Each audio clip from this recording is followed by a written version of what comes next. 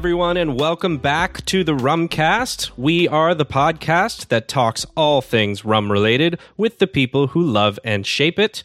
My name is John Gulla, and co-piloting this podcast with me is none other than one Mr. Will Hookinga. Will, I know you're excited to share the details and the setup for our interview today with Mark Reynier and Jane Nurse from Renegade Rum, which we actually had to break it up into two parts because it was so full of information. Yeah. But first, I wanted to kind of mention that since we do record these ahead of time, Will, I'm imagining that right now, as this episode is being released, we are both living it up at the Miami Rum Congress, which is this weekend, February, I think it's the 10th through the 12th, and enjoying some rum and talking to some rum folks there, and hopefully having a really good time. Yeah, I'm picturing myself with that warm Atlantic breeze, blowing through my hair in the midst of February. It is the Atlantic, right?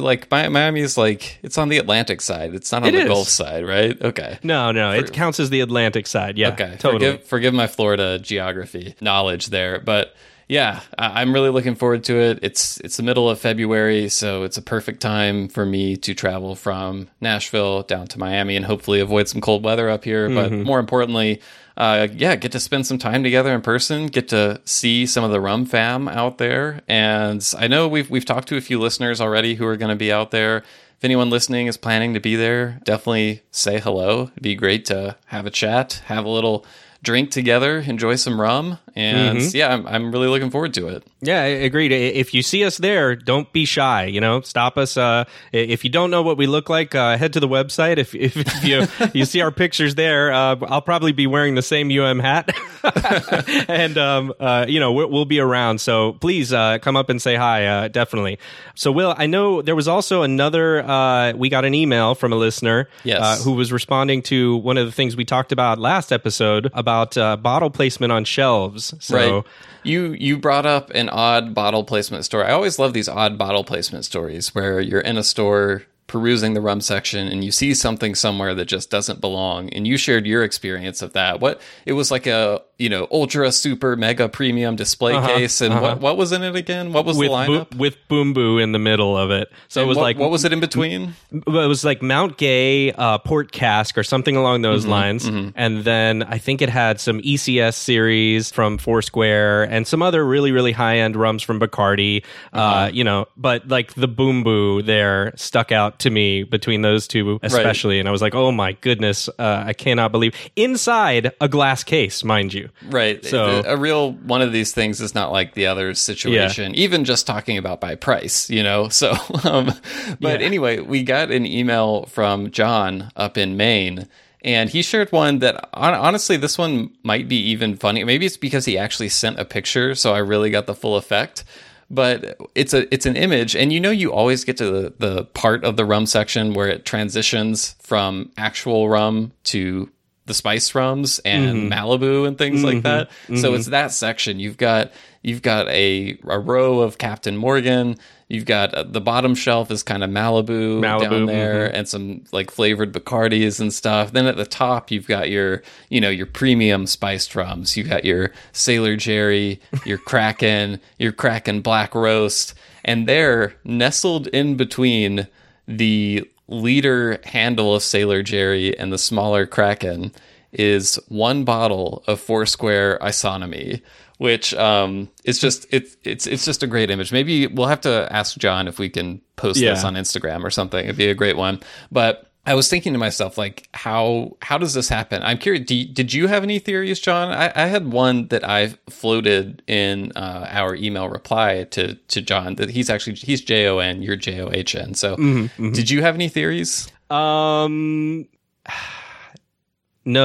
So I'll share my theory. Okay. My theory is that this bottle is something that someone at the store was trying to save for someone else, but someone who's into rum and was right. Hey, hit it. I saw you guys have Isonomy. I'll be there next week. Can you hold it for me? And so maybe it's a situation where whoever at the store, they couldn't actually just take it off the shelf and put it in the back. Maybe they have some kind of policy against that.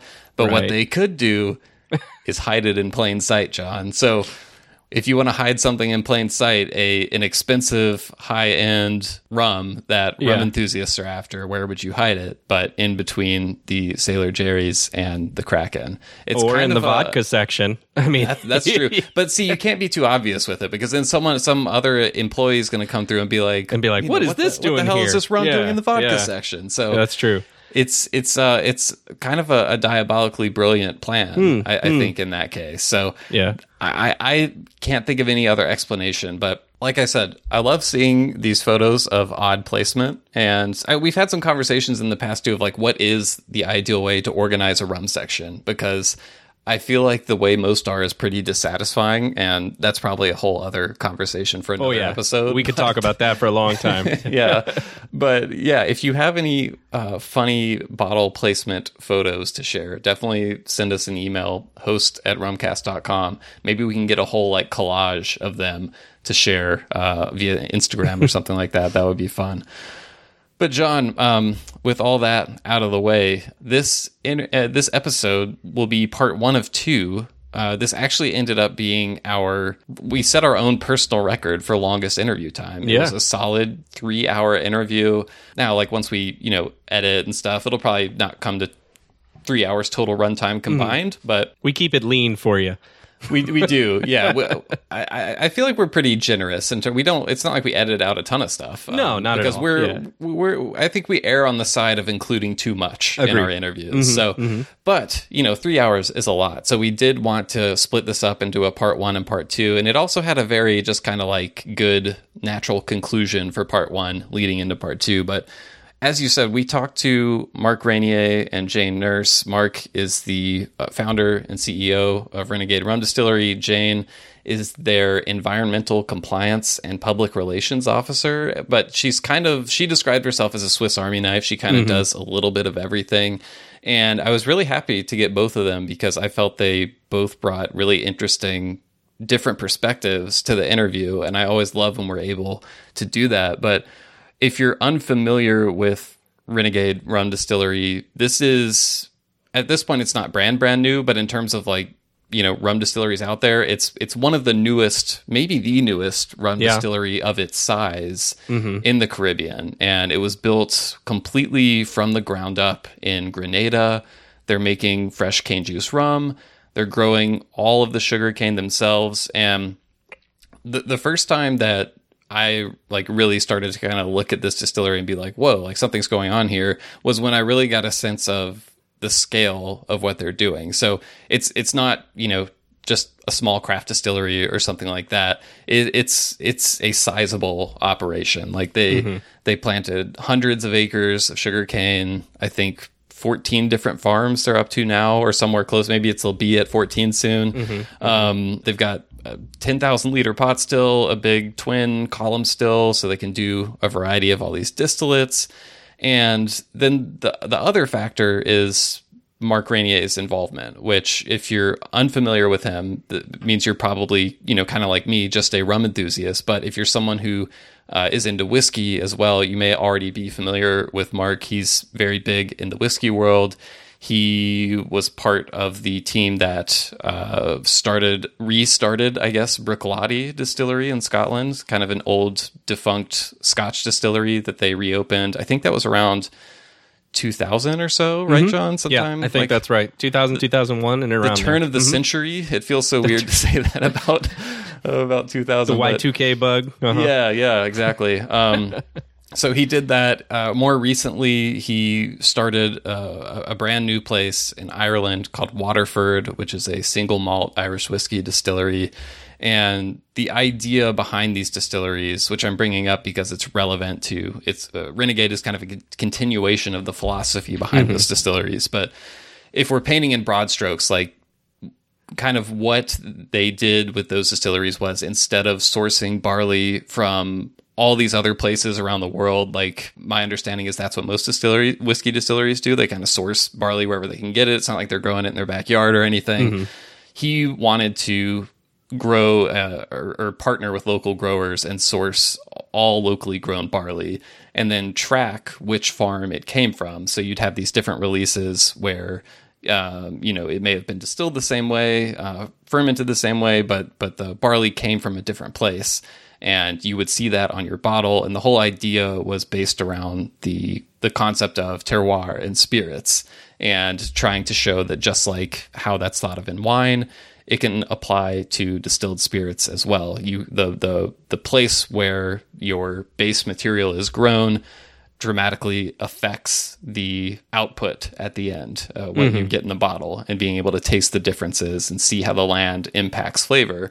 And so that is kind of the similar blueprint they're following with Renegade. And like I said, they have 14 different farms, and I believe their first releases started coming out, it may have been like late 2021 or possibly 2022. I can't remember. I think it was 2021 where their first unaged rums were released. And if you've seen the photos, or if you've seen them in person, they're these, really bright, vibrant, colored bottles. They kind of stick with you once you see what they look like. They're pretty unique. And on the back, they have this thing called a cane code where you can punch it in on their website, and it's like, here's the exact farm and field on the farm where the cane that went into this rum was grown.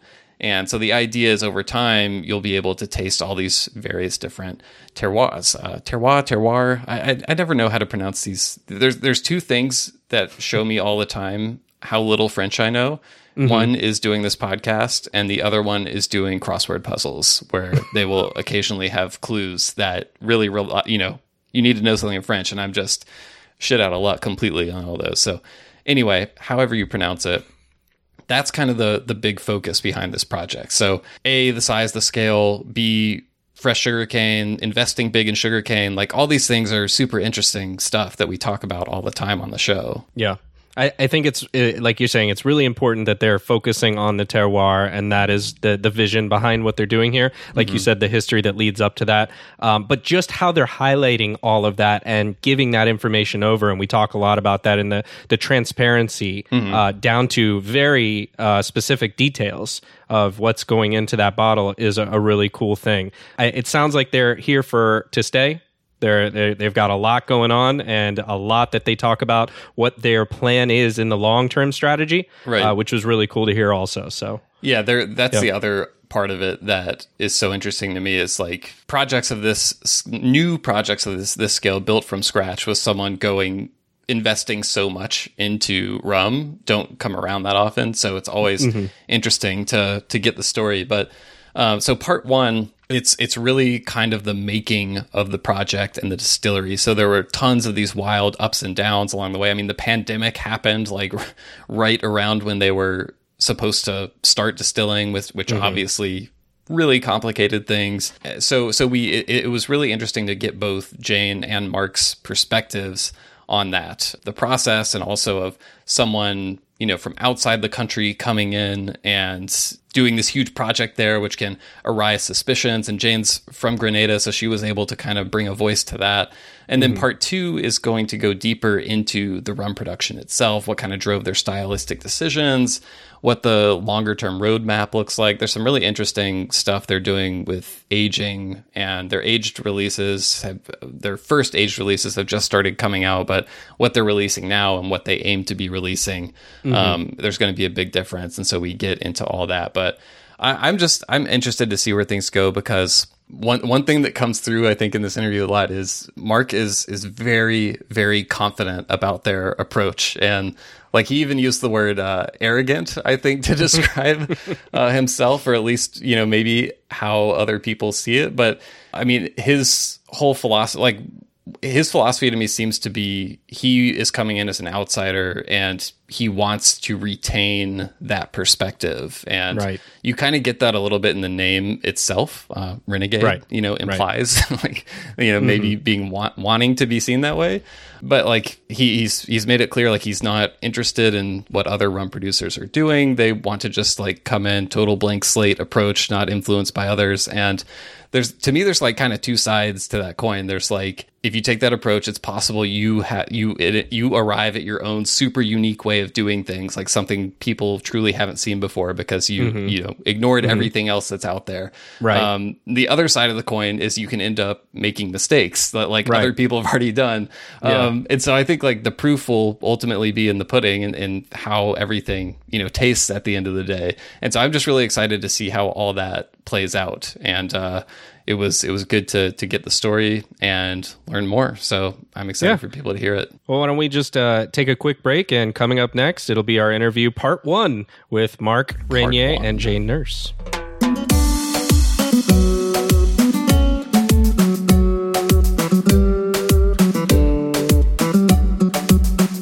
Hey, rum fans. Looking for an easy way to stay informed about what's going on in the rum industry? If so, head over to therumlab.com, where you can keep up with everything going on in the rum scene. From their detailed infographics that do a deep dive into individual rum expressions, to their weekly rum newsletter, to live streams with many of the most recognizable names in rum, there's always something new to learn. And you can find out more info on their annual rum events happening across the United States, including the Miami Rum Congress, New York Rum Fest, Chicago Rum Fest, LA Rum Fest, and the San Francisco Rum Fest. Visit therumlab.com and sign up today to receive their newsletter so you don't miss any of what's happening or what's coming up soon. That's therumlab.com. Now back to the show.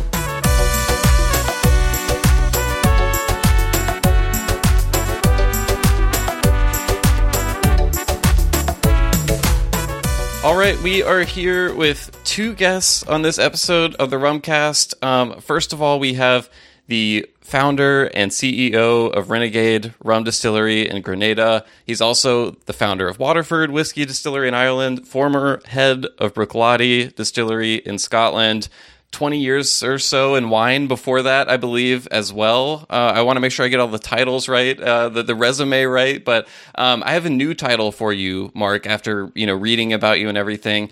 I want to introduce you as the superstar of Terroir. That's what I feel like is befitting. Okay, Jane's giving People 2 thumbs up. Call me something else, but that would do. Yeah. And we also have the official Swiss Army knife of Renegade Rum Distillery, Jane Nurse. She is also the environmental compliance and public relations officer. I can't wait to get into all the ins and outs of what you do for Renegade, Jane, because it sounds like you're covering a lot of ground. But thank you both for being here. Welcome to the show. Thank you for having us, guys. So one thing I wanted to get out of the way at the beginning, Mark, I've been kind of consuming a ton of interviews you've done over the years this week, and I noticed that many of them where you've discussed Renegade are either in whiskey-related podcasts, whiskey-related magazines, YouTube channels, which makes sense given your background. But I wanted to assure both of you today that you are among people who speak the language of rum. So you don't have to translate. You won't have to try to convince us that yes, rum actually can be really good. So Lovely, that sounds exciting. Yeah, I was thinking back. I remember the first time I really got a sense of the scale of Renegade, what y'all were doing. Worspa did a series of live streams where Matt Petrick interviewed different producers from throughout the Caribbean, and he brought on your head distiller, Devin Date, along with Graham Williams and Bertrand John, and they went deep through all the aspects of farming, production, and all that stuff. And that's when I was like, okay, like, wow, this isn't just a whiskey producer who's kind of dipping a toe into rum. Like you've got both feet in, your head's under the water, you've like dived all the way in. So I wanted to start with just what pushed you to enter the category as a distiller, because I know you had experience doing some independent bottlings of rum for a while.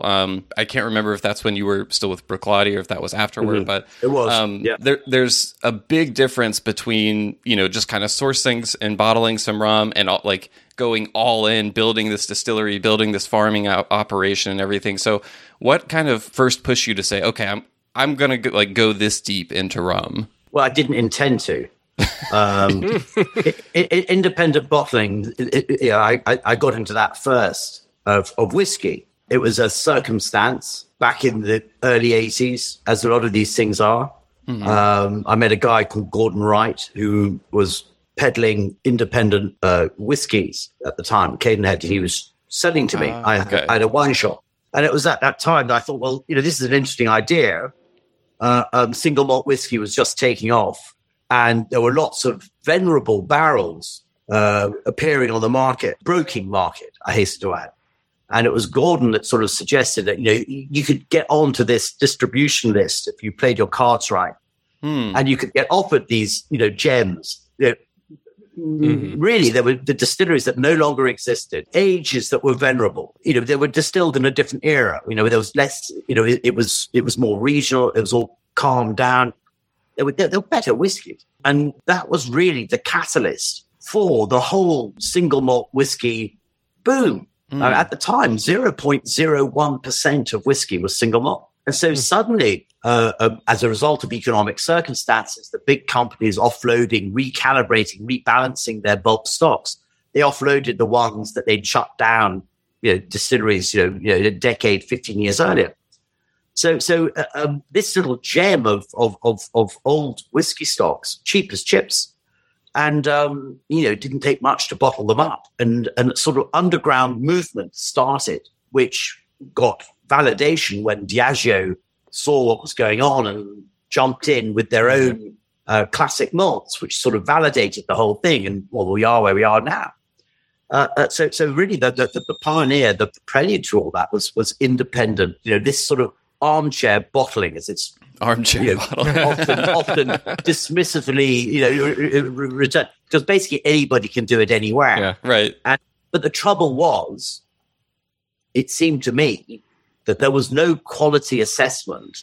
It was barrel by barrel, good and bad and ugly. And, coming from the wine trade, you don't do single barrels. No one's ever seen a single barrel of Chateau Lafite or Chateau Latour. They don't do it because the fundamental principle is you put them together and it's better than the individual components. So why not try the same thing, with single malts? And that was the beginning of my independent bottling days. A company named after my maternal grandparents, Murray and McDavid. Okay, and that was great. That was fun. It was. You couldn't get it wrong. It was an amazing period, but very quickly it became clear that it was going to be unsustainable because those early distillations from the 60s, drying out, were going to disappear. Yeah, and then what? Then you're left with the post-73 industrial distillation when things were speeded up. Things were, fermentations were shortened to one day. Barrels, were recycled horrendously. The dark ages, as we call them sometimes. Well, but of course, in the defense of the big guys, they never knew that single malt whiskey was going to come. As far as they were concerned, single malt whiskey was merely a whiskey flavoring additive to, humdrum, banal, column still spirit. Kind of like Highester rum. So they didn't anticipate single malt whiskey taking off. In fact, they did everything to stop it, to keep it under the table. So production-wise, the 70s was not, just like music, was not a good time.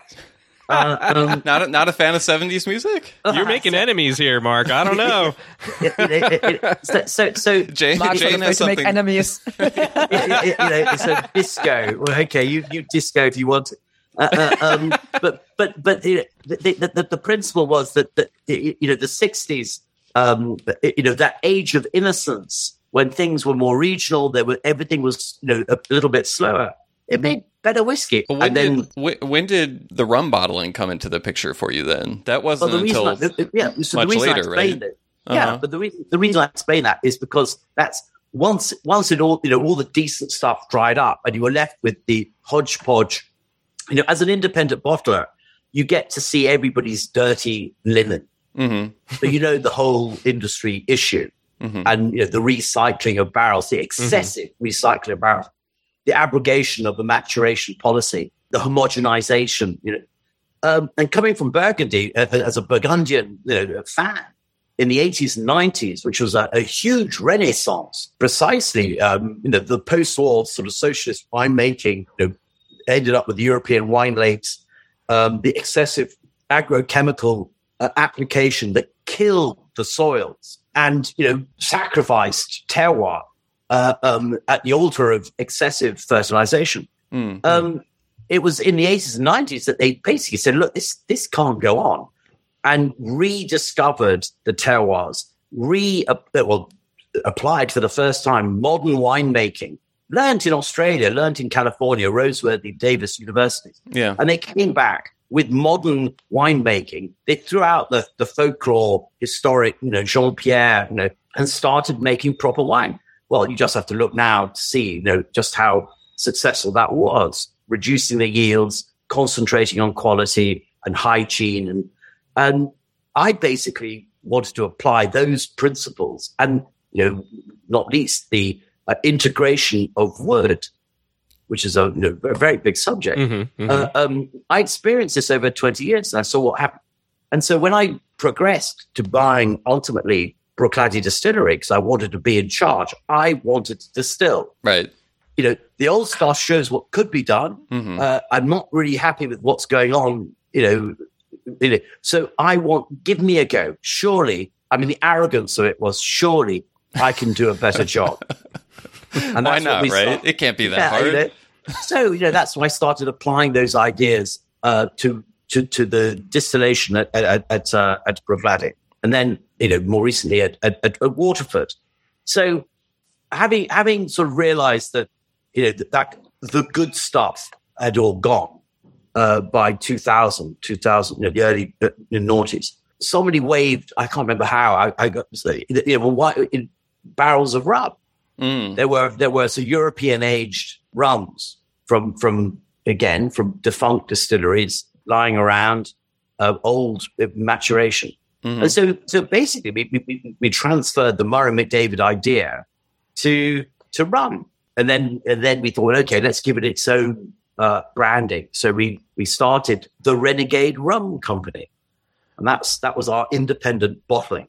And were you surprised at the time to find rums like that? Like, did you have an awareness that those were there, or was it just kind of like, wow, I had no idea that rums of this quality existed? Well, and that's an interesting point, because, if it took me the best part of 15 years to play with single malt whiskies, independent bottling work, the rum episode was even shorter. Because very quickly those stocks disappeared. Everybody ended up bottling the same stuff. There was no variety. There was no volume. There was, it was 2 barrels here, 3 barrels there. And frankly, it just got, 1, very boring. 2, it was evident that the maturation was not very good.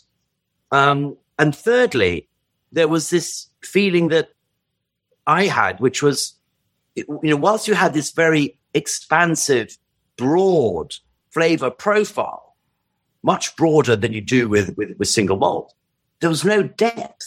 Something was missing. It was like hollow. That you got breadth, but no, and you're searching for, you're sort of trying to sift through your teeth. Where's the depth here? So even by putting these barrels together to try and make something more compelling, frankly, the quality of wood was so poor that we had to sort of do all sorts of decantings into different woods to try and get some interest going. And in the end, we gave up. We just thought, this is crazy. Basically, you felt like you couldn't get what you wanted anymore. Yeah. And I was very disappointed by what I was seeing. So I went on a peregrination. I went on a tour. Good word. Well, basically, not like your mate who did his 18 months. It was a sort of summer holiday thing, and you go ferreting around, nosing around, diving, fishing, whatever it was. But I went to Fiji and Mauritius and Jamaica and Cuba and down the islands, and sort of looking around to see what was there. I suppose you could argue, looking to see if there was a Bruichladdich to buy. Sounds like a rum crusade. Yeah. Well, quest. and a number of things occurred to me. Well, probably at the risk of offending everybody. Was I was appalled by what I discovered. Coming from the whiskey industry, to see a lot of very, very tired distilleries, ancient, poorly maintained, poorly managed machinery, and at a height. I was, to be honest, I was shocked. Obviously there's exceptions, and before everybody sort of throws brickbats at them. I was going to say, wait, are you saying everywhere is bad? But I mean, that was and so, well, first of all, I didn't find, I talked to a lot of people, and I was rather surprised at the difference between the rum industry and the professionalism of the whiskey industry. Of course, this all goes back. I mean, it's a much bigger subject. We could go on for bloody hours about this, but right. It's rum being that commodity product that was shipped back to Europe, and the branding and bottling and whatever happened, it was on a broker's market back in Europe. It was a commodity. There were very few distiller brand owners around. That's really a more recent phenomenon, just in the last couple of decades. So well, this is it. So I suppose that was the end of that cusp of that era, and I just felt pretty disenchanted by what I saw, and so it sort of dawned on me after about 10 years of doing this. Well, I suppose a bit less, 6 or 7 years. That if I wanted to do something, I was going to have to build it myself. When you took over Bruichladdich, I know you had mentioned also that there was some equipment that was previously there, and I think Waterford, it was a brewery, but it also had something. Are you saying there was a real difference there in the rum distilleries versus those? Also, well, good point. Well, Bruichladdich, interesting point. Bruichladdich was built in 1881, a Victorian distillery.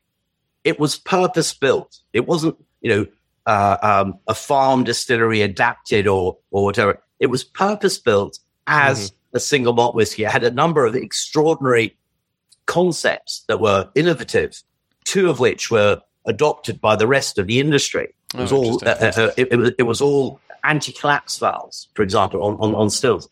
But it was all gravity-fed, and it was built around a courtyard. And it was built to use coal, and it was built to use imported barley, because the island, which at one point had 20 distilleries, but really, really small capacity, just didn't have enough local barley to grow.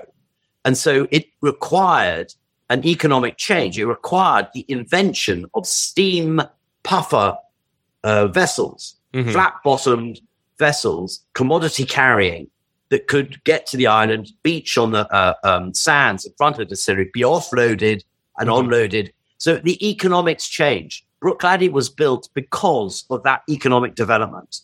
Coal, much more effective than peat. And, of course, the scale of the distillery, because you had the ability to bring in the barley. So it was state-of-the-art 1881. And the testament to it was that by 2000, when we bought it, well, it's solid cast iron engineering. It was relatively simple to get it back going again because it was pretty basic machinery.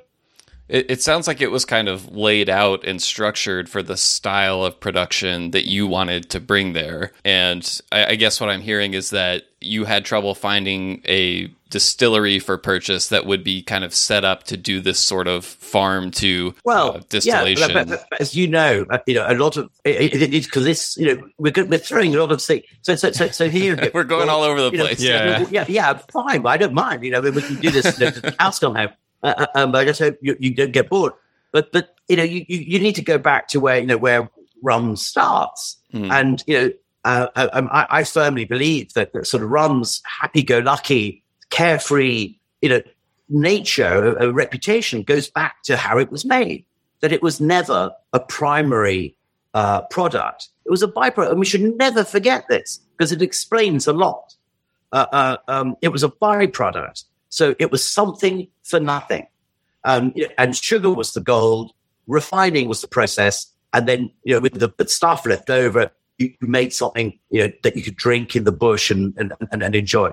It was never a primary thing. So sugar refineries, would have a distillery ultimately bolted on alongside. So actually building a distillery expressly to distill rum, was something much later. Before we get too far into things, I know we're going to get into how you eventually ended up finding Grenada, that being kind of the place to do this.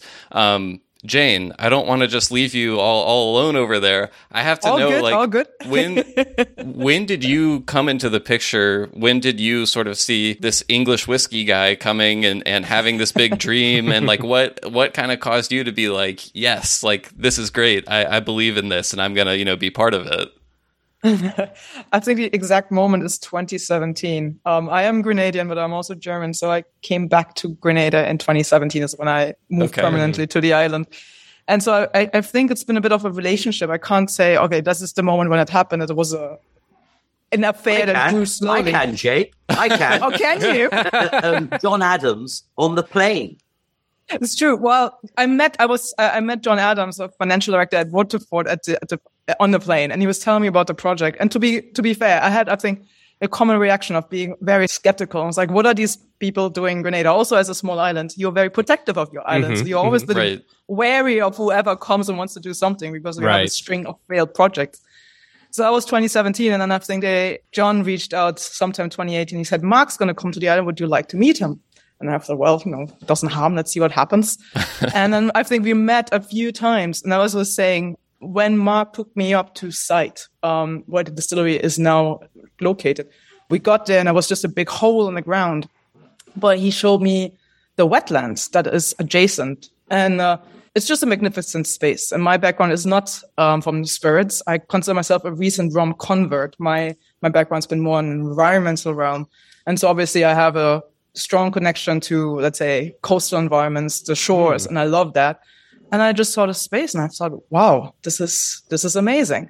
And I think going back to what Mark was saying earlier, the fact that essentially sugarcane is our star, right? That everything is built around extolling terroir or the natural environment of Grenada. I think that was a concept I've never heard of before. And I think what we found with Renegade and also with Kenko, the agricultural side, was that it's a geek's paradise. And I'm a geek. Geek's so paradise. there is something new to learn every single day. And I think these guys seemed a little bit crazy, but they also had something that was absolutely unique and remarkable. And there was a passion and a curiosity and a perseverance, an appetite for risk and faith to pull something off in the Caribbean that is, that's virtually unheard of. And when you do a project in the Caribbean or in Grenada, it's not for the faint-hearted. This was a difficult thing to do, right? And I think over the years now, so 2018, I think we had this pivotal meeting. And 2019, I started kind of dabbling a little bit. And by 2020, when the pandemic hit, I was full in. And so I've seen a team go from the initial pains of just getting construction to now building the operation and now actually having product in the market. And I have so much just admiration and respect, I think, for the hard craft and ingenuity that everybody had to pour it, from Mark and the investors being courageous enough to take a risk like that, from the team locally here who's made everything happen, implementing it. And I think from a Grenadian perspective, this is a lighthouse project. Not just, within the island, obviously also within the industry, but it sets a tone that we have not had before. And it's both in terms of, let's say, the agricultural aspect of it, because we have a bit of a love-hate relationship with agriculture. It's in our DNA through our plantation era and beyond that. But we have not seen anything in terms of the modernization and scale that we're working to now, or in the areas where we are located. It's breaking with the mold of any kind of development that we've seen prior. And I think that's something that excited me when I first started. It was a bit crazy and I was wary of it, I have to admit. But I think we've tapped into a potential and we're building something that is really quite unique. we're bringing something very different to the industry, but it has so many deeper layers to it, which makes this project complex and emotionally, appealing. And you just get sucked into it. Once you start, you can't really stop. It seems like there's any number of interesting kind of challenges and problems for you to figure out and solve, which I can see the appeal in that. I'm interested in that process. And Mark, I can't remember which interview, but you made a reference to there were times where you thought the project was going to go bust, things like that. And then Jane, I'm sure maybe you saw some of that from or a felt different some perspective, of it, or felt some of it. What were kind of like some of the biggest challenges to overcome, or moments where you were like, man, I don't know if this is going to work? Take us through that from both of your perspectives a little bit. Do you want to go first, Jane, or shall I?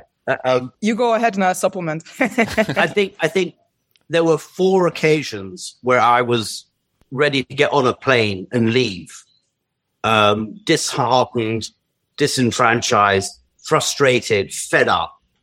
And if it hadn't been for our MD here on Grenada, Graham Williams, I would have left. I mean, we started this project, remember, the very beginnings of it. I first came to Grenada in I think it was December 2014. And I came at the behest of my FD, John Adams, who knew I was getting frustrated finding a home, having decided I wanted to build a distillery. Mm-hmm. Where? Places were too dangerous. They carried guns. They were too far away. They were too difficult to get to. They were too developed. I wanted a quiet corner of the Caribbean. And John said, look, he had a university mate who had a holiday house in Grenada. And he said, why don't you come with me? So I went with him. And I can remember, as plane taxied into Maurice Bishop Airport, and I was looking out the window, and I just thought, this is it. The green mountainous sun was shining in the right light for you. It was angels singing.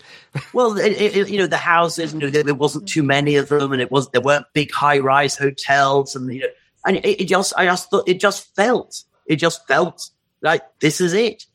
And so we hired a car and we went round the island. And of course, the first thing we realized was there was no bloody sugarcane. One problem. So this project, like any, anyone who's built a house, you spend a lot of time on the foundations and the money and everything gets poured into that big hole in the ground. And it takes ages before it eventually gets to ground level. And then it's, it goes up pretty quick. And that's sort of where we are at the moment, at that period. But, the first thing was, I don't know what it is about Atlantic islands, but I seem to sort of, get attracted to them because I live on Islay on the west coast of Scotland, right? Where, we did Bruichladdich.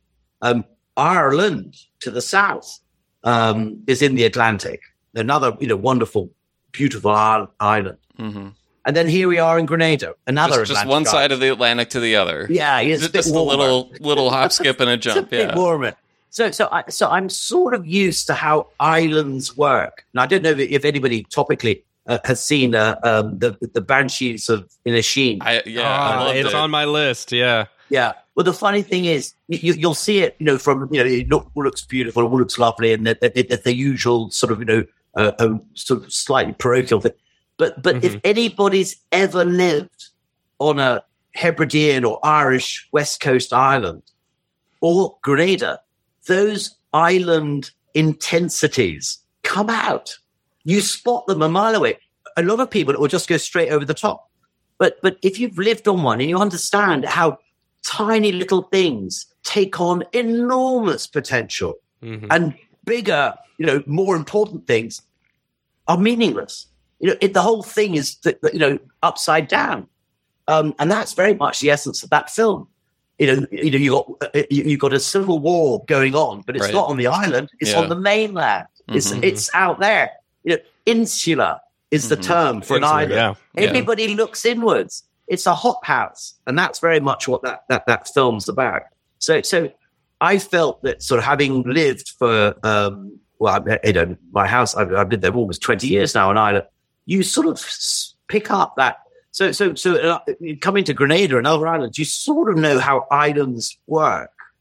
Hopefully you never felt like chopping off any of your own fingers during this process. No. Well, I felt like,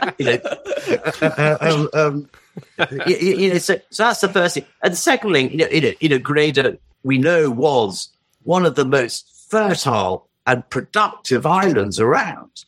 But that got lost, for political reasons, after independence.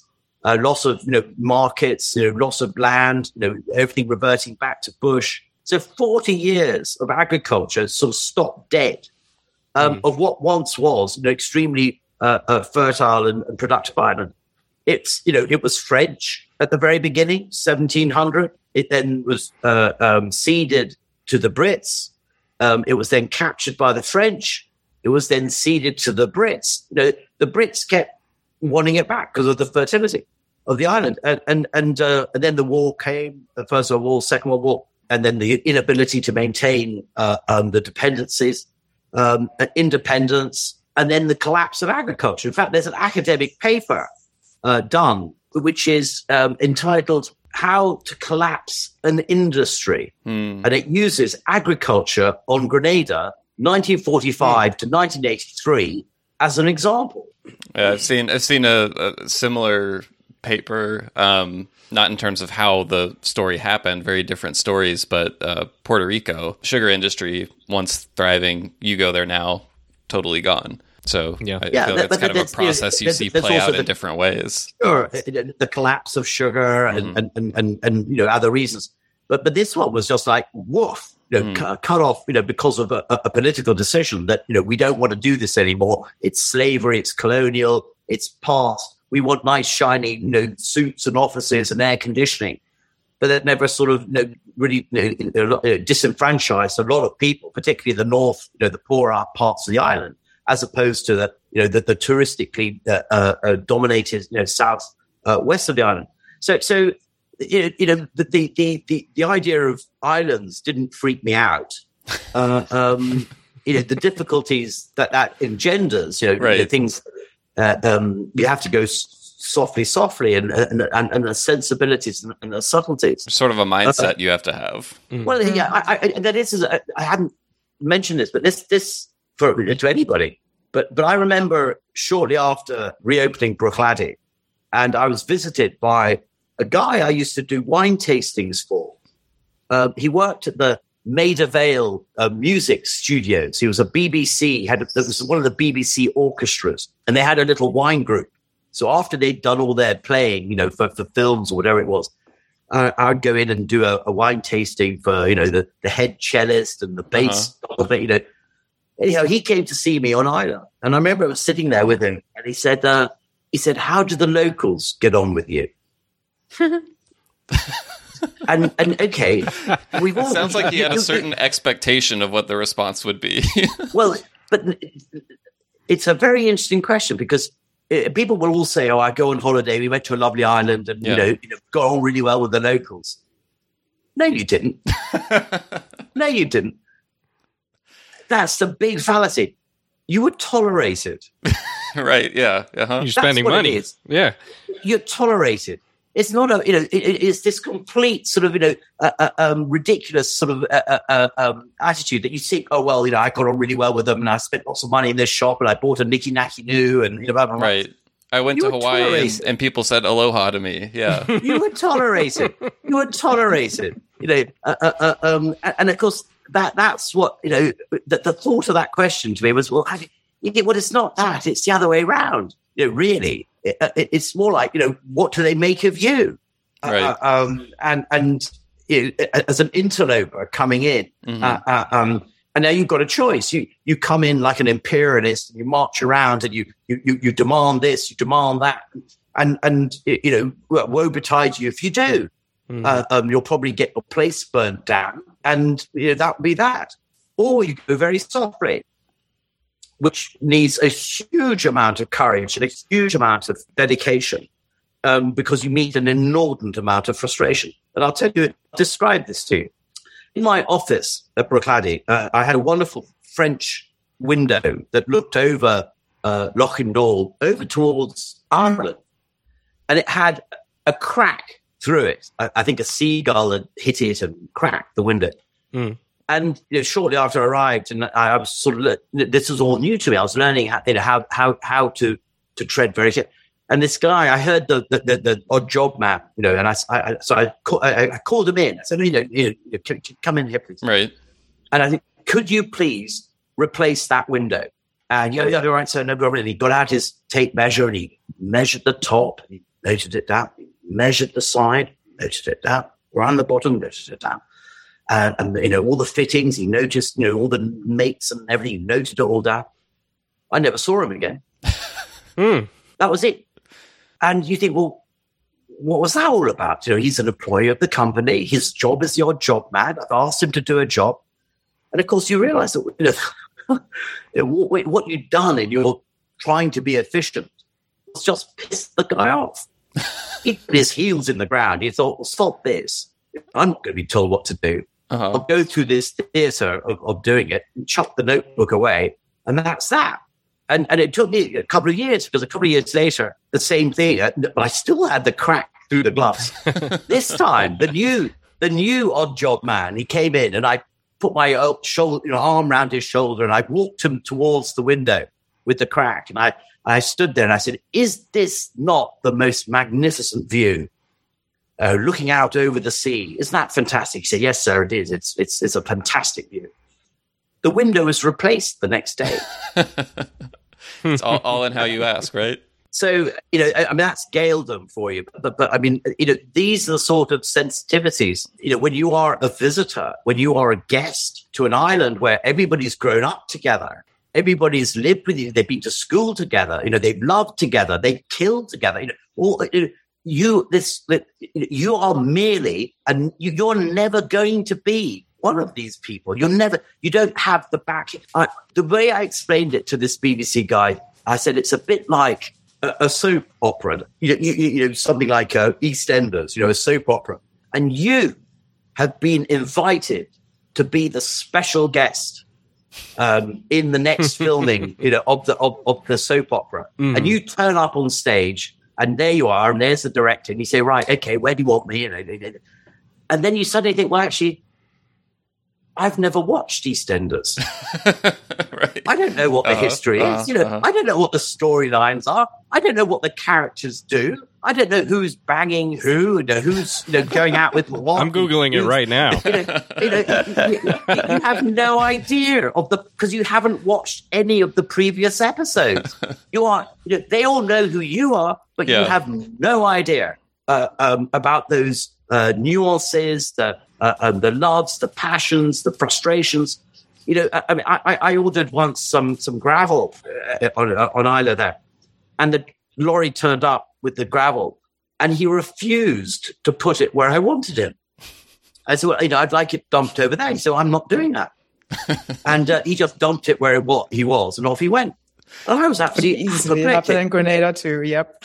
And it turned out that the driver of the lorry's family had a feud with the previous owner of the farm. There you go. 30 years earlier. You didn't watch that season of the show. He was buggered if he was going to, cross that line, onto this guy's ground.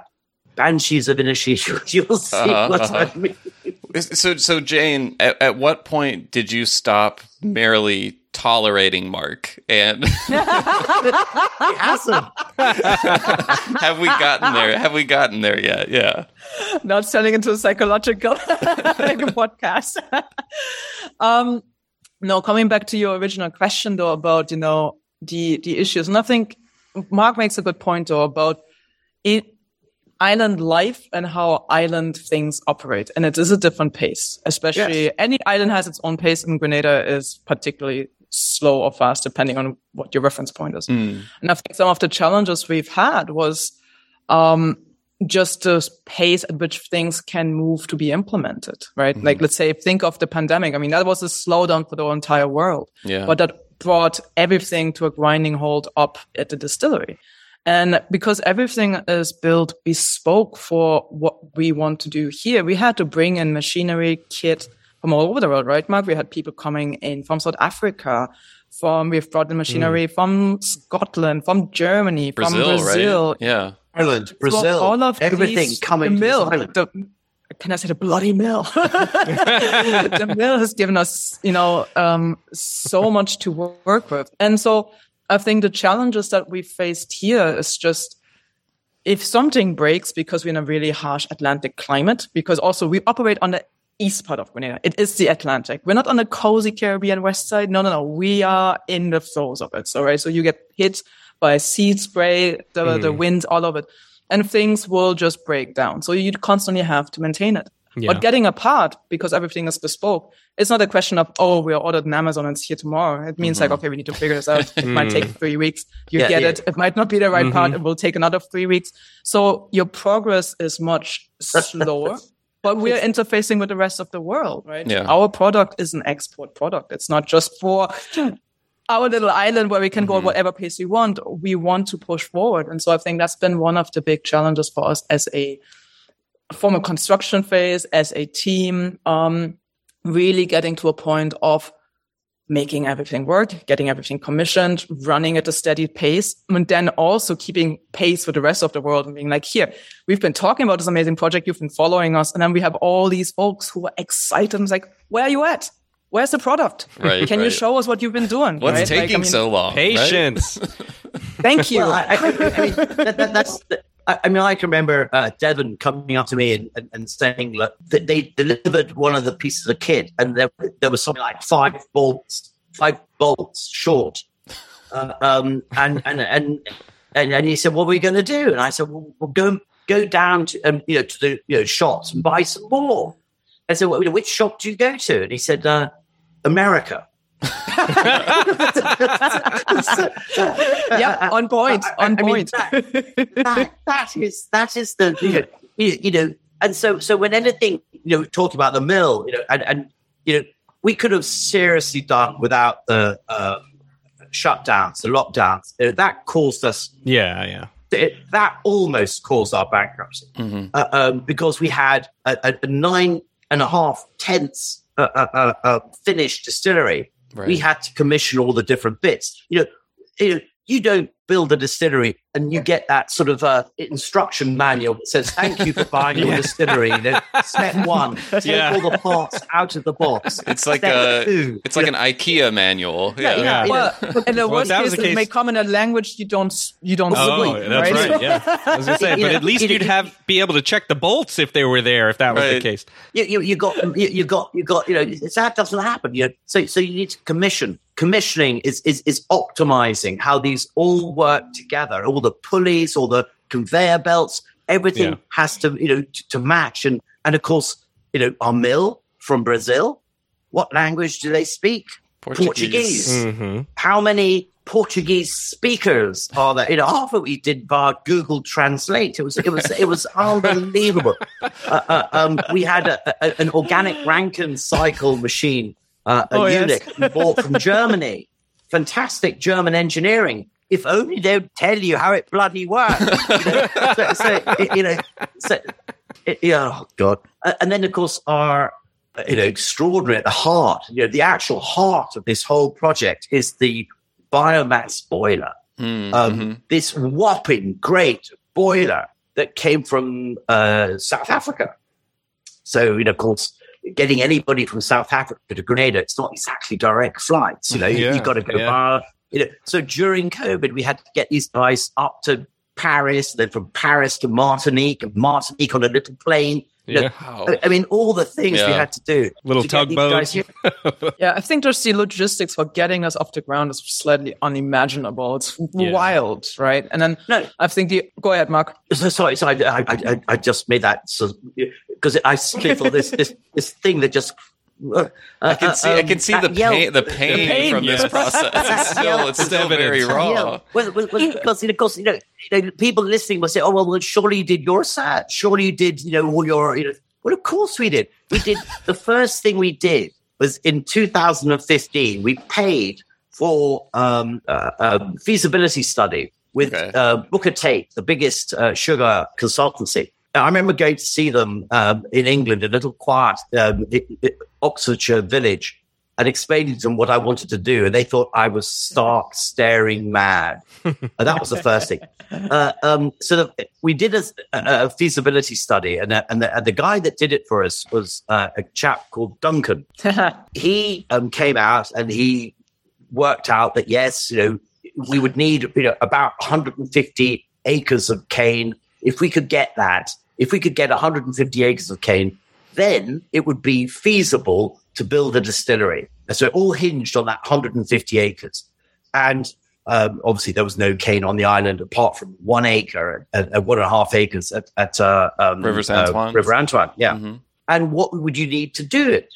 So the next phase after the feasibility study during 2015 was an implementation study. How would you actually make it happen? So that was the second study. It followed immediately on into 2016, January, February 2016, the implementation study, which is basically a box list that you tick of the things that you need to be able to build a distillery, to farm and do all that.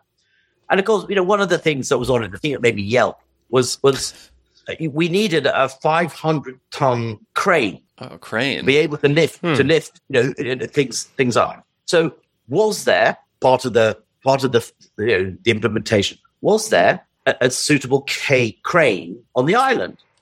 And yes, there was. Was it for hire? Yes, it was. Does it work? Yes, it does. Brilliant. So roll on to during the construction. We've now pressed the button. We're now building the distillery. We're now implementing. We need the crane. It doesn't move. Oh.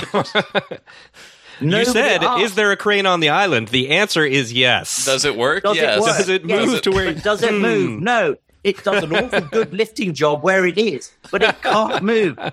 So I feel bad laughing right now, but well, I mean, these were the challenges, and they were one after the other. I can't tell you. None of them were sort of incompetence, or it was just, if anything could go wrong, it did. Everything could break, and you had to get it. Well, fine. If you analyze what the issue was, brilliant. You could do that. We could do that pretty quick. But getting the replacement part or carrying the right parts that you needed, that all takes time to work out. Well, what is going to break? Because things do. It's engineering. Things do. So it's carrying the right spare parts. The things that take the longest period. To get. All this we had to work out. And it doesn't happen overnight. I thought that's where you were going to pull Jane and others in, and you were going to say, look at this fine distillery that we're building, and then hope things magically happen, similar to the window. Oh, gosh. Not quite that simple, unfortunately. Huh? I was just going to say, I think the realities of logistics on islands, in particular Caribbean islands, is formidable. But one of the things, as Marco said, in the end, we found solutions for everything. It just means you have to stop and think about it. And that's time that you have to invest. And there is. Absolutely. We had Devin, we had Graham, we had the teams that they worked with, and those guys did come through and make it happen in the end, right? So, we weathered it, but it took a lot. And I think one of the key things that we did, which we didn't realize at the time, but would have a huge significance, was during the construction phase, when you've got the boiler engineers, you've got still engineers, you've got all these people there, is we employed local guys and girls at that time. We didn't employ them because they had we didn't say you got to have a degree in this or whatever. It was on aptitude. Are you interested? Are you really interested? These were all unemployed people in that rural area where 55, 60% youth unemployment. And we identified guys and we got them involved during the construction. And it was deliberate to get them trained up to see every nut, every bolt, how it all goes together. These guys hadn't built anything. These guys had never done anything like this. Who wants to be a boiler engineer? Well, you can. It was hopefully that came with a book. but actually, and this it was very much Duncan Butler, our advisor. It was very much, and it was so relevant because when COVID hit, and the two most COVID-afflicted countries in the world were South Africa and Brazil. Neither of them could get to us, and we had all this stuff. We were hemorrhaging money like there was no tomorrow. We needed to get distilling. Well, the only reason we were able to do that was because those young lads were able to finish off where they started. So we were able eventually to actually start distilling in September 2019. 2020. The distillery had taken us. It was meant to take a year to put into place, running the buildings and the installation at the same time. But then you were up against a cultural thing where the only builder in town was used to building hotels, and you build a hotel first, and then you bring in all the bits that you need afterwards. But we wanted them together at the same time. So this was just it just intellectually wasn't going to happen. So really we didn't start distilling in anger. By the time we finally got everything in place and optimized until January 2020. So we had a painful construction phase. Absolutely painful. And it's, I'm on record, blood, toil, sweat, and tears. Boy, by the liter. By the liter. Well, we want to get talking about the rum and what you're actually distilling now that you got through all those trials and tribulations to get there. But I do want to take one step back before we do, and that is to talk about something you've both mentioned already, and that is terroir. So as we're talking about that, I wanted to ask a little bit to you both, but I'll start with Mark. You wrote an article titled, "Why I Know Whiskey Terroir Exists." And you said in that, quote, "Terroir certainly isn't a feeling, a sense of place, an airy, fairy, vacuous phrase that wafts around the tourist trails." Well put. But what I want to ask is, what is it to you then? Well, I mean, terroir, the problem with terroir is there's no English language or any other language, it's a French word, that adequately describes it. That's its problem. So therefore, it's perceived by some sort of highfalutin, fancy, concept, and therefore they're scared of it. When in fact, there's nothing to be scared about. It's basically gardening, no more, no less. Terroir is, as the name implies, it's the sort of three-dimensional interaction between the soil, the microclimate, and the topography. It's very simple.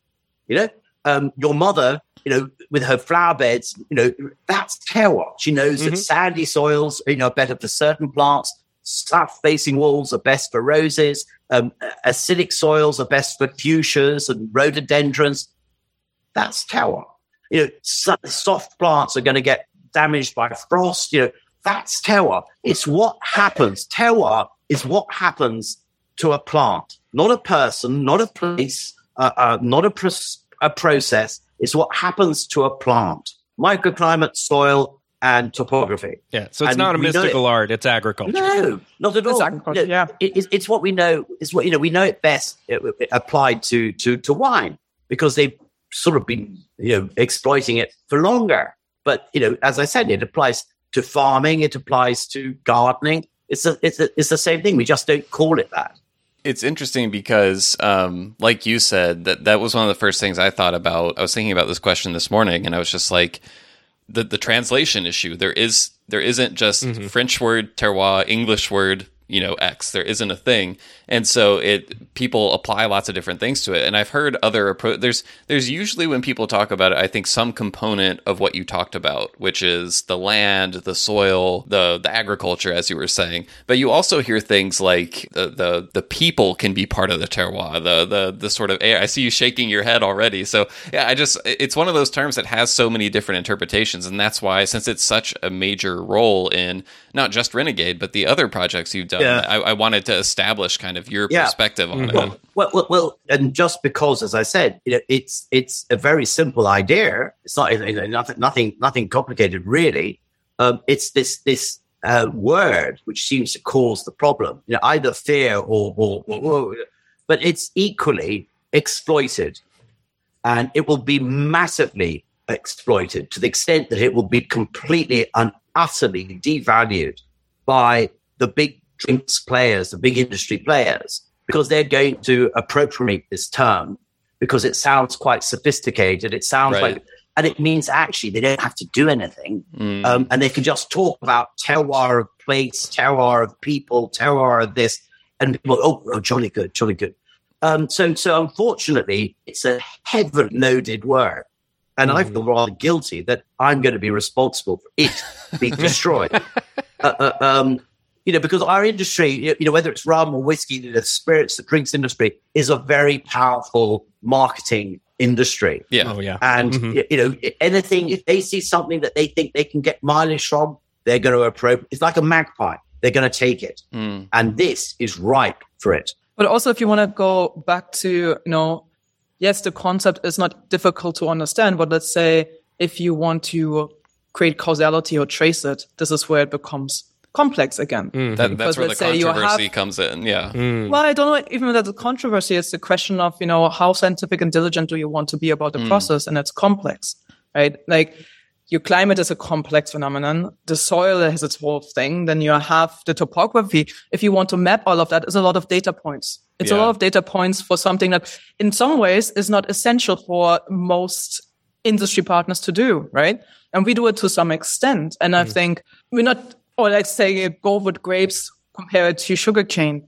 With grape varieties, if you look into scientific research, you will see much more work that has been done between how certain soils, how the aspects, how that is going to affect certain varieties, and then further on the flavor profile. None of that has been done for sugarcane in the same extent. If you talk about sugarcane and the quality of sugarcane, it's about yield, disease resistance, drought resistance. It's all about how much sugarcane can you extract from the land as opposed to what kind of interesting flavor are you going to get from it, right? Because so it's a very different for sugar. Yeah, it was grown for sugar. Yeah. It's a different utilitarian approach. And where our attention is, that's also to some extent where the research goes. And so we're striking up with something that hasn't got a depth of research behind it. Doesn't mean it's not because it's not existent or because it's too difficult to understand. It's just you have to allocate resources to map and track all those different parameters.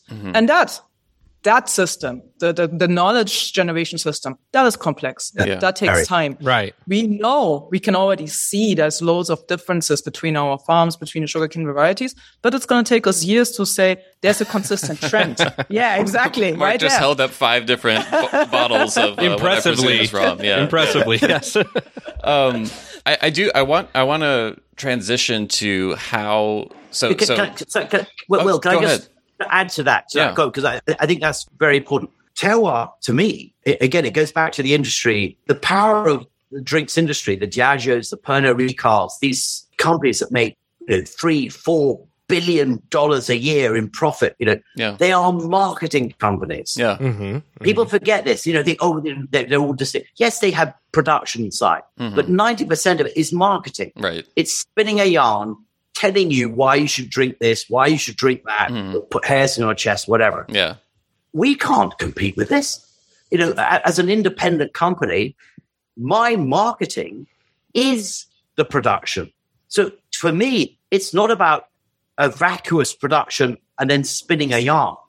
Right. It's about the actual production itself, how you actually make it. That is the Renegade story. How you actually make it. Yeah. That is our narrative. That is our story. That is what it's all about. Yeah. So terroir is merely, for us, a building block. It's a building block. Think of a wall, and it's, all these, or behind me, perhaps, the tiles on the floor. It is, every single one of those is a building block. Are you also, you're maybe fighting a perception out there, whether it's people in Diageo or just general people, that because rum or whiskey is distilled as opposed to like wine, that the terroir is less of an influence? Well, that's just ignorance. That's just outright ignorance. And of course you have to wonder why.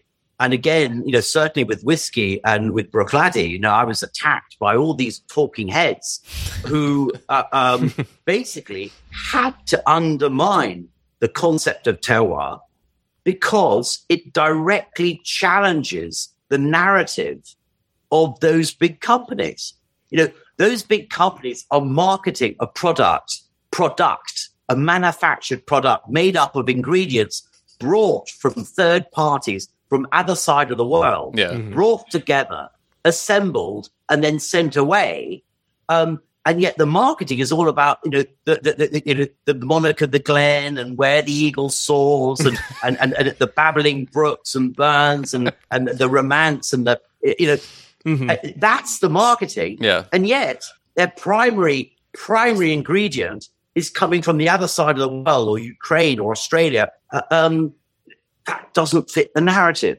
So, here you got some, guy talking about, specific, the precision of place, of terroir here, local. And of course that goes, that begs the question, well, what do you do? And they don't like that question. Yeah. So you shoot the messenger. And of course, with this airy fairy term, it's very easy to do. Well, fine. Right. Now, a lot of those people that attacked us at the beginning of Bruichladdich, I mean, several of those have now left the industry. They've retired, and they readily admit it was all part of all's fair in love and war. So nothing personal. Nothing personal. They had an agenda, and it was to denounce anything. It was Goebbels like in approach. Shoot the messenger. Fine. Now, what we had to do at Waterford when we started that from scratch, we had the chance to put everything in place right from the beginning. We're dealing with barley again, the best barley in the world, which is why I went to Ireland, for no other reason.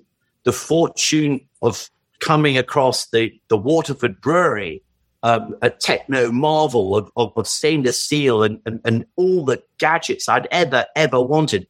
Some people said it's like, Willy Wonka and the chocolate factory. Absolutely right. It was for me, everything that I'd seen in Burgundy on a very small scale.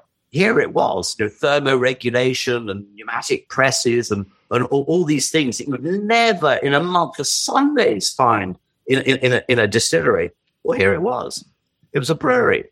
And that's, of course, what distilling, everybody's been told it's all about the stills. And look at those shiny stills. Look at the shiny stills. Don't look anywhere. Look at the shiny still. It's actually about fermentation. That's really what it's about. And distilling is merely schoolboy chemistry that is very, very easy to do. So it's not alchemy. It's not sort of mysterious. It's very simple. It's how greedy are you going to be with the middle cut? The greedier you are, the less pure the spirit's going to be. The shape of the still, well, we all know, since, for 140 years, what the optimum still shape is. That's fine. And then the third thing is how fast do you run the middle cut? If you're really in a race to get it over and done with as quickly as possible, well, you got to produce thin spirit. If you slow it right down, you're going to produce more viscous spirit. Yeah. Now, more or less, that's distilling. I don't mean to disparage distillers out there, but it isn't what it's been cracked up to be, this mysterious, alchemic thing. No, unfortunately, the boring bit, because you can't really see it, happens inside a tank. It's the fermentation. It's how you get at those original flavor compounds. And this is what terroir, this is where we're going here. It's where does that flavor originate? Yeah. Now, you've heard as well as I have, 80% of a whiskey's flavor comes from the wood. Well, that's bollocks. It's absolute nonsense. I mean, if it was the case, we wouldn't bother with barley. We wouldn't bother with it. We would just put water in a barrel and you'd end up with whiskey. I mean, the stupidity of that phrase. And yet it's bandied around willy-nilly as a soundbite, detracts to the fact that actually whiskey's flavor comes from barley, just as rum, cane rum comes from sugarcane. And those flavor compounds appear in the grain and are nurtured by the microclimate the soil. Is it, water retentive? Is it sort of drought prone, et cetera, et cetera? And so those flavor compounds appear in the grain or in the cane. Now, this is the important thing. They are immutable. You cannot destroy them. They are there in the cane and they'll be there in your bottle. They're not going anywhere. What happens in the barrel? Yeah, sure. There's micro-oxygenation through the wood, which somehow gives us an impression of maturation. We're not quite sure of the mechanism yet, but I can tell you we're working on it because I'm curious to know. Yeah. But what we do know is, for example, and this is a paper that's coming out, and this is our second paper that's coming out in the spring, later in the spring, is we know that terroir exists because we've done the research with Scotland's leading whiskey laboratory, with the Ministry of Agriculture in Ireland, and with America, Oregon State University's Dr. Dustin Herb. Over 3 years, we did a project to find out once and for all, does terroir exist? Because of my critics from the industry always saying, yes, but there's no scientific evidence to prove it. It's going to get destroyed. The effects are going to, even if it was there in the grain, it's not going to be there in the spirit because we do too many nasty things to it. Conveniently forgetting about cognac and the fact that it's a cooked wine based on terroir. But, let's not go there. So when we did this research, we discovered that nobody had actually proven that terroir exists. The French had never done it. They just take it for granted. Terroir to them is what 1,000 years of monastic observation has observed. They came up with the word for it, so... Yeah, and then enshrined in law, the Appellation Contrôlée law system. So they never bothered. The market decides whether it's the 1855 Bordeaux classification, or whether it's, the market price of Romani Conti versus La Tache, 2 vineyards side by side. One's, 10,000 quid a bottle. The other's about, why? Same grape, same manufacture, but, the value of one is 10 times the value of the other. The other side of the wall, it's 100 times less. Why? Well, this is terroir. This is the market deciding that that's worth more than that because it tastes better, because the microclimate, the soil there produces a different result to over here. So when we did this study, it took 3 years to do it. We discovered a number of things. Well, 2 things essentially. First of all, that there are an extraordinary 2,000 flavor compounds. 2,000. And of the major flavor compounds, 60% of them are influenced by where it grows, terroir. So terroir is a thing. So I don't care what anybody says, whatever, it exists. It's a thing. This is peer-reviewed, accepted by Food magazine, and it's there to be seen. Terroir, as we all know, and we all knew all along, exists. All right, so that we can put that to bed. Okay. What we discovered, which was slightly surprising, was that the variety of barley made no difference. And when we looked into it a bit further, we discovered that there was a reason for this. That from that Annus Horribilis, 1973, that era of industrialization, the propagation of barleys in Europe were, as Jane said earlier, were to do with disease resistance, to do with field yield, distillation yield, climate adaptability, low straw, so they don't fall over in the wind, but never for flavor. In fact, it's worse. All they did for 50 years was replicate exactly the same flavor, because the 2 original parents from which all modern distilling barley is developed were cousins. They were genetically too similar. And so all that's happened is it's been replicated. I mean, it's a tragedy, 50 years. So we've had to go back before 73, back into the 60s, back into 1900, back to 1870, back to the Middle Ages to find out what the hell were the flavors that we've lost. Right. Now, that's whiskey. Now, wind forward to rum, to cane. Cane varietals. Which is why, I'm not interested in molasses. You don't go build a distillery like we've done if you want to distill molasses, because 90% or so of rum is made from those little blue barrels. From a centralized commodity supply. You pick up the phone, you order the barrels, they turn up, you distill it, you've got rum. It can happen anywhere in the world. It happens on island. There's a guy distilling on island. So this is a side of rum which is easy come, easy go. You get into it very, very straightforwardly. You call up those. Everybody's starting with the same substrate, more or less. I have no interest in that. I'm sure there's a lot of very good rums out there made this way. Fine, good. Mm-hmm. I am interested in sugarcane because it's a plant. It is going to be subject and influenced by the microclimate, the soil, and the topography.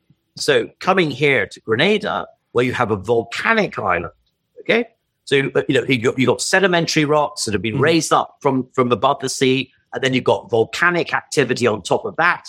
And then you've got 2 million years of tropical weathering to create all those gullies and ravines, and 2 million years of alluvial soils being washed down onto the plains, and colluvial soils being brought down from the steep sides of the volcanoes, rendering the upper slopes very thin and therefore not water retentive at all, down to the bottom where it accumulates the lighter sediments, the thinner elements, to create deep soils that are clay rich, which are water retentive, and where the plants, the cane grows like filio, because it's got that terroir, which enables that to happen.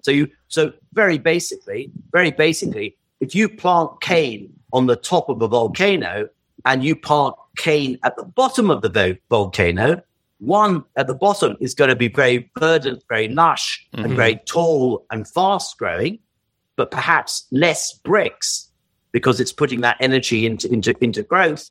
Whereas at the top, where the soil has been washed away, the roots have to go deeper into the mineral substructure of the subsoil and bedrock, drawing up minerals. But it's drought prone. It's weathered by the wind. The evapotranspiration is very high, so it's losing all its moisture. It's creating more bricks as a result, more sugar concentration.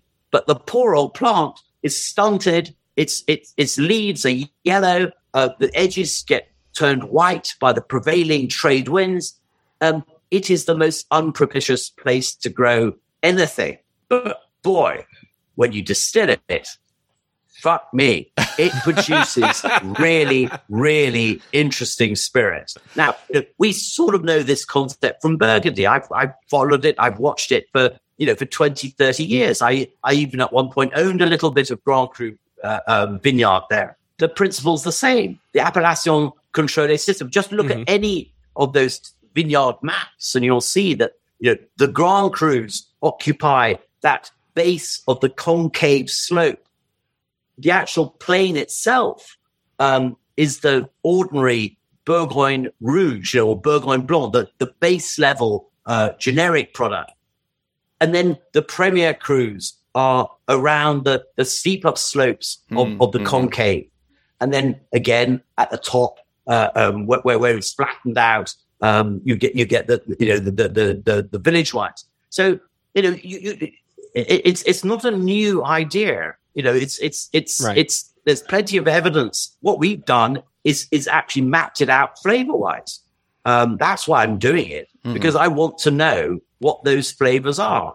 And I can tell you with our volcano, that example of Lake Antoine, which is a volcanic crater lake. The difference between the top, the exposed top, and the protected bottom is more or less the difference between a very nervous, tight, elegant, stony mineral style versus what I call, the fat cigar and armchair at the bottom, where you've got a big, fat, bloated, that's the difference. If you get the imagery, right. You've got that tightness from the top, and you got that fatness and opulence at the bottom. That's more or less what we are discovering. We talked about Willy Wonka. This is just amazing to me because if you taste this distillate from a specific farm, from a specific terroir within the farm, from a specific field within the terroir within the farm, and you stand there and you taste the spirit, and you're holding the soil in your hands, and you're seeing where it was born. That is amazing. Yeah. And then you go down and you try the same thing at the other end and compare the differences. What we're finding is these terroir differences are much greater than I anticipated. So each of the 12 farms, soon to be 14, we have subdivided. Jane's helped greatly in this, and Duncan Butler, our cane. Do you remember the guy that helped us at the very beginning? He now is in charge of our agriculture. He loved it. He loved it so much he came and stayed. So we've mapped out, and you can see it on the cane code on our website for each of these these rocks, whiskey bro. You can see how we've mapped out the obvious terroirs that are there, because once you've cleaned it all away, all the bush that's grown up, over the last 30, 40 years. And you see the ground, and you see the soil analyses that we've done that James helped with, and you see the topography. We've mapped it all out. So each of those farms, on average, has about 5 different observable terroirs. And these are areas of the farm where the soil is literally different, basically. Yeah, we're not just the soil. Remember, it's not just the soil. It's microclimate and topography. Right. So an example of that would be Lake Antoine, the crater lake. Guess what? It's round. Yeah. It's round, okay? So we've got a north, we've got an east, and we've got a south. And those are going to be very different. Yeah. So north-facing, south-facing. Yeah. Guess what? Upper is going to be different to lower. Guess what? And of course, we're finding on the ground, and you may find, for example, New Bacalet is right by the ring, the road that runs round the island. See it from, you don't have to get out of the car. There it is.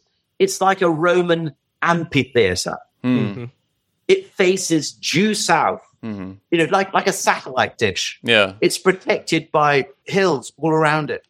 So it's protected from the drying effect of the wind. It's a sun trap, a veritable sun trap. Now, you follow it every day. You drive, and you see the cane getting paler and paler and drier and drier, and you think, oh God, it's going to die. And then we harvest it. And I remember seeing that bull for the first time when it was still, rough and bush ridden. And you just think that is a classic terroir. Got to plant that one up. And then you've got little river valleys, which are nicely protected, alluvial bases. Fantastic. Or you've got Old Bacalet or Hope, both of which part of some of the residues of the old estates, of which there were roughly 45, between two rivers, flat as a pancake. It's clay rich. It's all that alluvial. This cane grows like mad. It's fantastic. Or to one side, you've got the slope with all those pyroclastic rocks that have been exploded up, over the years, like whopping great mortars. It's a terroir paradise. And we have built a distillery precisely to exploit those terroir differences. It's just that I never knew just how different they were going to be. And how diverse this would be.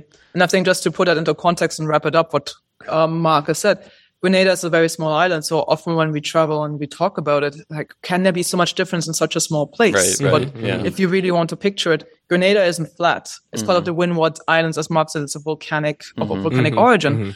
So you just have from one little bay to another, a lot of environmental micro differences. Yeah. So you could be down here right now. I can see there's some rain coming, and I know that rain is going up the hills but it's not ever going to hit me. And I think this is how differentiated those different spaces are and places where we grow. And so I think that's the exciting part from our end where it comes to terroir.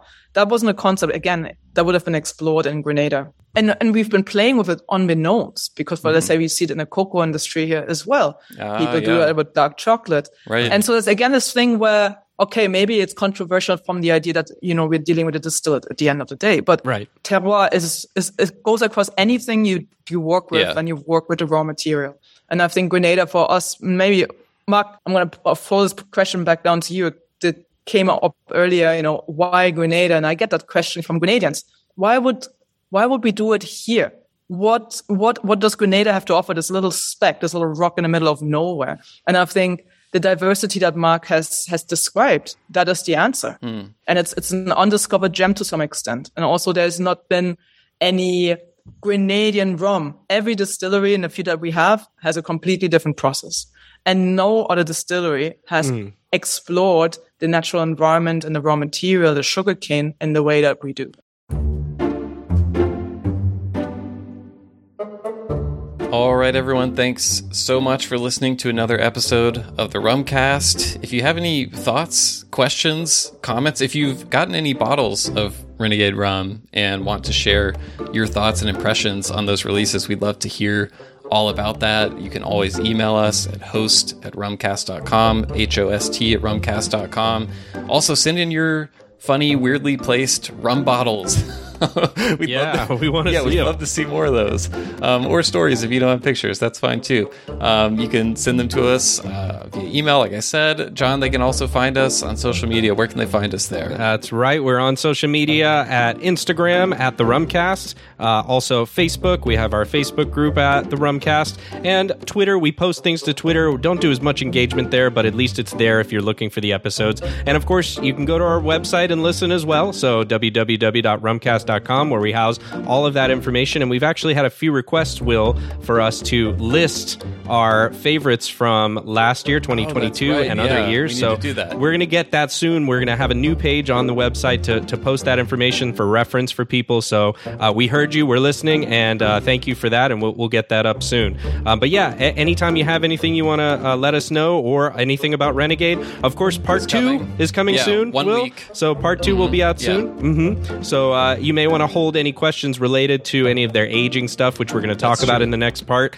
But other than that, let us know what's going on with Renegade, or let us know about your odd bottle placements, and we're happy to hear that and see how that goes. So I think that's it. Will, what else we got? Just hey, say hello if you see us at Miami Rum Congress. Yeah. If you're listening to this weekend and it's Saturday, we will literally be there right now. So come say hi. It'd be great to hang out and chat with all of you. But if we don't see you there, until next time, we'll see you on the podcast for part 2. See you then.